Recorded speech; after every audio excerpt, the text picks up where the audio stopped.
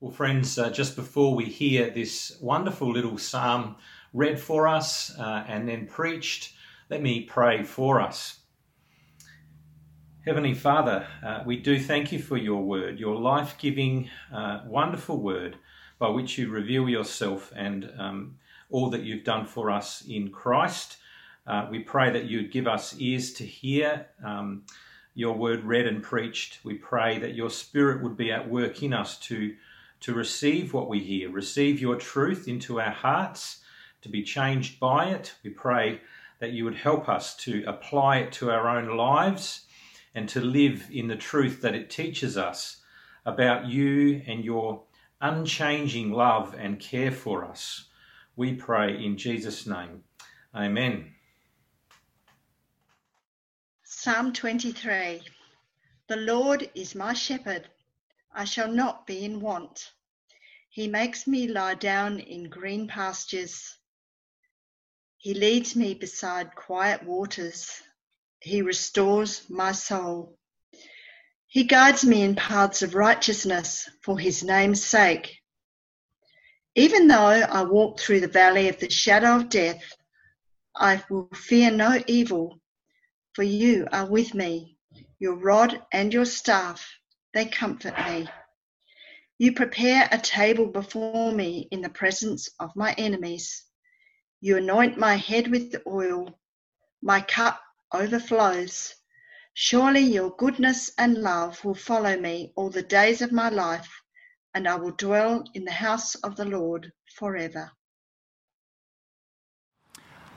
Hi there, friends. I wonder how you're going with everything at the moment, with all the changes in place. Some of us, I suspect, are really enjoying the serenity and the opportunity to read and think. Others on the other end of the spectrum are just getting a little stir-crazy, being at home all the time and finding that quite hard. And maybe you're somewhere in between or going between each one. We've all had something taken away from us though, right? Whether it's even just easy access to toilet paper, but often something much more serious than that though. We've had health taken away, or the threat of health being taken away. Underneath that though, we've had like a sense of security and confidence taken away from us. This sense that I can sort of order my life and arrange things how I want. Wherever you're at, friends, today's passage that we're looking at speaks wonderfully and beautifully of a reality of absolute security that is offered to you today. We're going to be looking today at one of the best known parts of the Bible, Psalm 23. It's going to be familiar to many of us. If you've been to a funeral in a church, chances are you heard it read out there. It's a wonderful song, and what we're going to look at today is the way in which this song would have been a precious song for the person who wrote it, King David, why it would have been so precious for him. We're going to look how it would have been an incredibly precious song for the greatest king, for Jesus himself, precious for him to sing, and how it can become a precious song for you and me to sing if we are trusting in Jesus, the one who fulfills it. So helpful to have the psalm able to be seen in front of you. You can look at the Bible tab on the right hand side of the screen, or you can have your Bibles open. But we're looking at this Psalm 23, and you can see that right at the start of the psalm, before it actually gets going, there's this title. It says a Psalm of David. It tells us who wrote it. David was a great king over God's Old Testament people, Israel. But the interesting thing about David was he was also a shepherd. He was a physical shepherd. He looked after his father's sheep. They weren't blue, but he looked after his father's sheep. But he was also a spiritual shepherd. The king of Israel was supposed to be like a shepherd with his sheep. It was a shepherd over Israel. And so David was that kind of spiritual shepherd over the people of God. But what David puts before us in this song is that him as the shepherd himself needed a shepherd, or had a shepherd. The shepherd had a shepherd, and he was himself a sheep, one of God's sheep. And this is how he opens this wonderful psalm. The Lord is my shepherd, I lack nothing. The logic of that opening line, which is so profound, is that I lack nothing, or one of the old versions, I shall not want, I shall not be in want, because the Lord is my shepherd. Now, David lacked a lot of things. If you know anything about his story, he had times when everyone had deserted him, he had times of extreme hardship, but he knows that if he has God as his shepherd, therefore he needs nothing else. He lacks nothing. He goes on to picture this field, this green pastures that God as his shepherd leads him into. He makes me lie down in green pastures. He leads me beside quiet waters. He refreshes my soul. All these wonderful images of peace and renewal and refreshment. But not only that, there's this kind of proactive work of the shepherd for him. He guides me along right paths, David says, for his name's sake. He guides David, he refreshes him, this wonderful image of that encapsulates David's relationship with God. David had a special relationship with God because he was God's chosen king. God had given David incredible promises that through his family he would send one who would fulfill all of God's promises. And we know that one is King Jesus himself, the one who would come from David's line. But here David pictures this beautiful relationship as a shepherd with his sheep in this peaceful field. But David's a realist. You can't read through the Psalms without realizing that this is not an image that's supposed to mean that anyone who is a sheep of this shepherd never experiences trouble. Quite the opposite. He is completely honest and open about the dark valley. That's what he goes on. So there's the field, but there's also a valley. This picture that shows the reality of the fallen world that David is living in. But David says, even though I walk through the darkest valley, or in another translation, the valley of the shadow of death. Death casts its shadow, and David walks through that valley of the shadow of death, and he says, even though I do, I will fear no evil. He will fear no evil. It's not that evil won't come to him. It's not that he won't experience hardship, but he will not fear it. Why? For you are with me. God is with David, and so that means he lacks nothing and he fears nothing.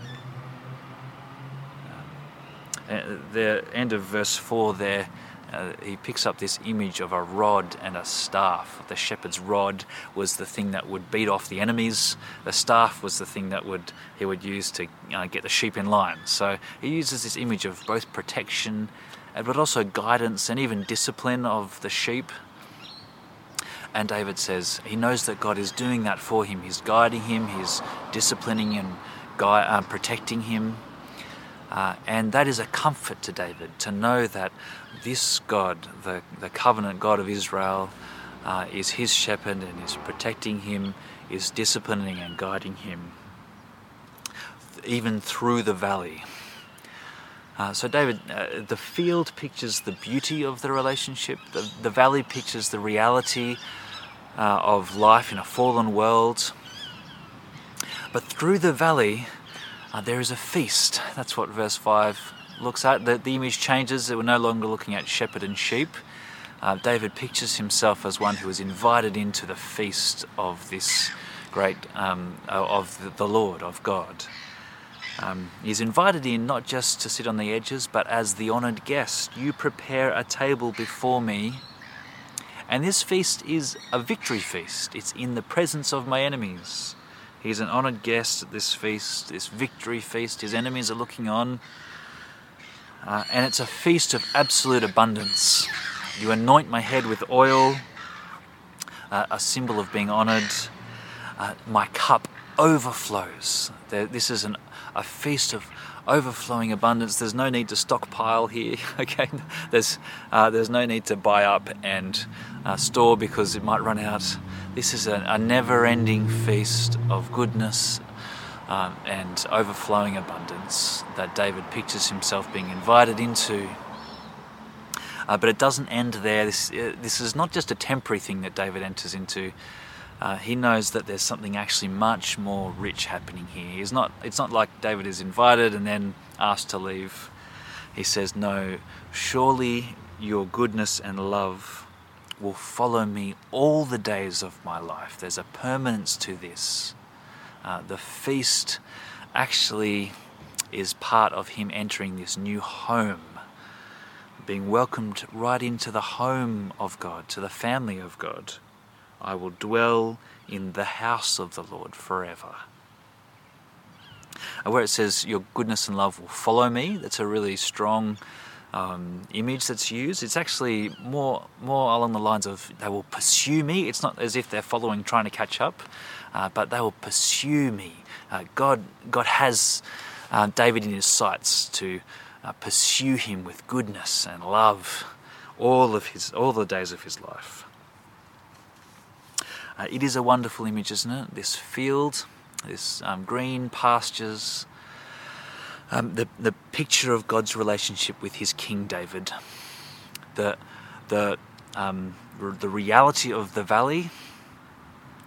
There is no sugarcoating the mess and pain of a fallen world, but David knows that this shepherd is with him through the valley and guiding him and protecting him, and disciplining him, getting him through, is with him through it. And he knows that actually what awaits him is a feast, an eternal feast with God in his presence forever. Well, if you were with us for our Psalms series at the end of last year and the beginning of this year, you'll know that the Psalms, and especially the character of David in the Psalms, they point us to Jesus, the great King over God's people. They're pointers to Jesus. This relationship that David pictures between himself and God, it was never perfectly realized by David. He was not the perfect realization of that. That came in great David's greater Son, the eternal King over God's people, in Jesus himself. This relationship that is sort of grasped at here is perfectly fulfilled in Christ. Jesus experienced that full connection with his Father. When he was abandoned on the road to the cross, he says this to his disciples. He predicts that in John 16, he predicts that they will fall away from him, but he says, I am not alone, for my Father is with me. When everyone else left him, he knew that God was with him. Jesus knew his Father as this shepherd who travelled the deepest valley with him at the cross. When Jesus went through that valley, he said, into your hands I commit my spirit, to his Father.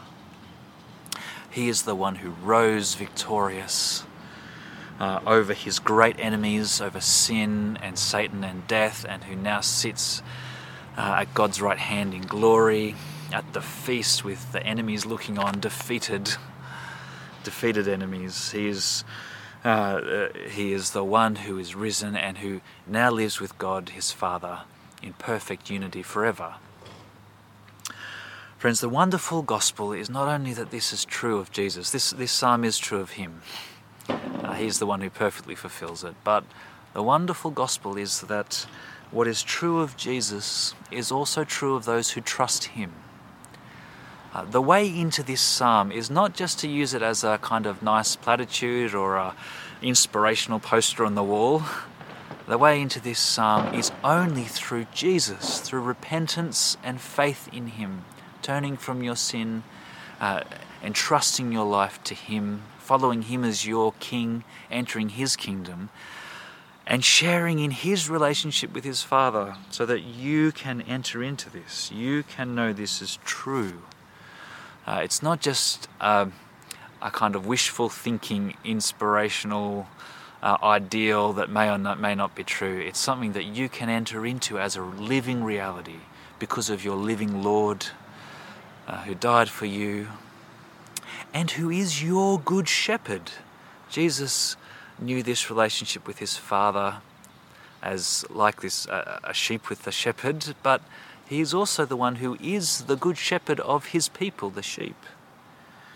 The one who gave his life for his sheep. So friends, the question I guess to leave us with today is, who is your shepherd? Who is your shepherd? In the face of everything that's going on, who will guide you through the valley, whatever valley you face? Ultimately, the valley of death itself, the valley of the shadow of death. There's only one person who can not just take you into the valley, but who can bring you out of it. There's only one person who has himself gone in to that greatest of valleys and broken through the other side and is raised to glorious life, and in promises that everyone who is one of his people will share in that. There's only one good shepherd who can take you and guide you through that valley into the feast that is beyond it. Who is your shepherd? Who is your shepherd? Who are you trusting in to get you through that? If it's Jesus, then friends, you can know for sure that this is true of you, that you can say this psalm for yourself, even if you don't feel it all the time. It's true objectively because it's true in Jesus. He is your shepherd. He is with you through your valley. He is with you through the darkest of valleys. And he will see you through to the feast to live with him forever. If that's not true of you, that's offered to you today. In a world of such insecurity and instability, here is a solid hope that is offered to you. Please take it. I pray that you will, and please let us know if you do, if you want to take that step with Jesus, enter into his kingdom, become one of his sheep. That will be the path to true eternal security, to enter into his glorious feast. To finish up, I want to read through this psalm and read it as a prayer, and perhaps you could read it out loud with me or just in your own mind as I read it. I invite you to do that and to read it in Christ if you are trusting in him, knowing that it is absolutely true for you. Perhaps you'd like to read this for the first time as one who would like to receive this relationship with God. That would be a wonderful thing to do. Please join me in praying this and saying this song together before we then sing of the King of Love, who is our shepherd. So this Psalm 23 of David. The Lord is my shepherd. I lack nothing. He makes me lie down in green pastures. He leads me beside quiet waters. He refreshes my soul. He guides me along the right paths for his name's sake. Even though I walk through the darkest valley, I will fear no evil, for you are with me. Your rod and your staff, they comfort me.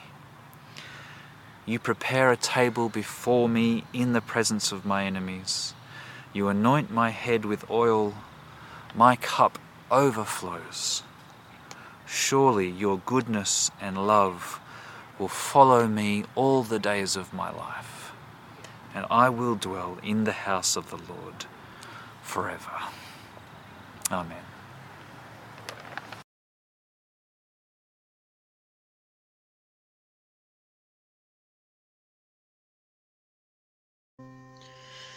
The King of love my shepherd is, whose goodness faileth never. I nothing lack if I am his, and he is mine forever. Where streams of living water water flow. My ransomed soul he leadeth, and where the verdant pastures grow, with food celestial feedeth.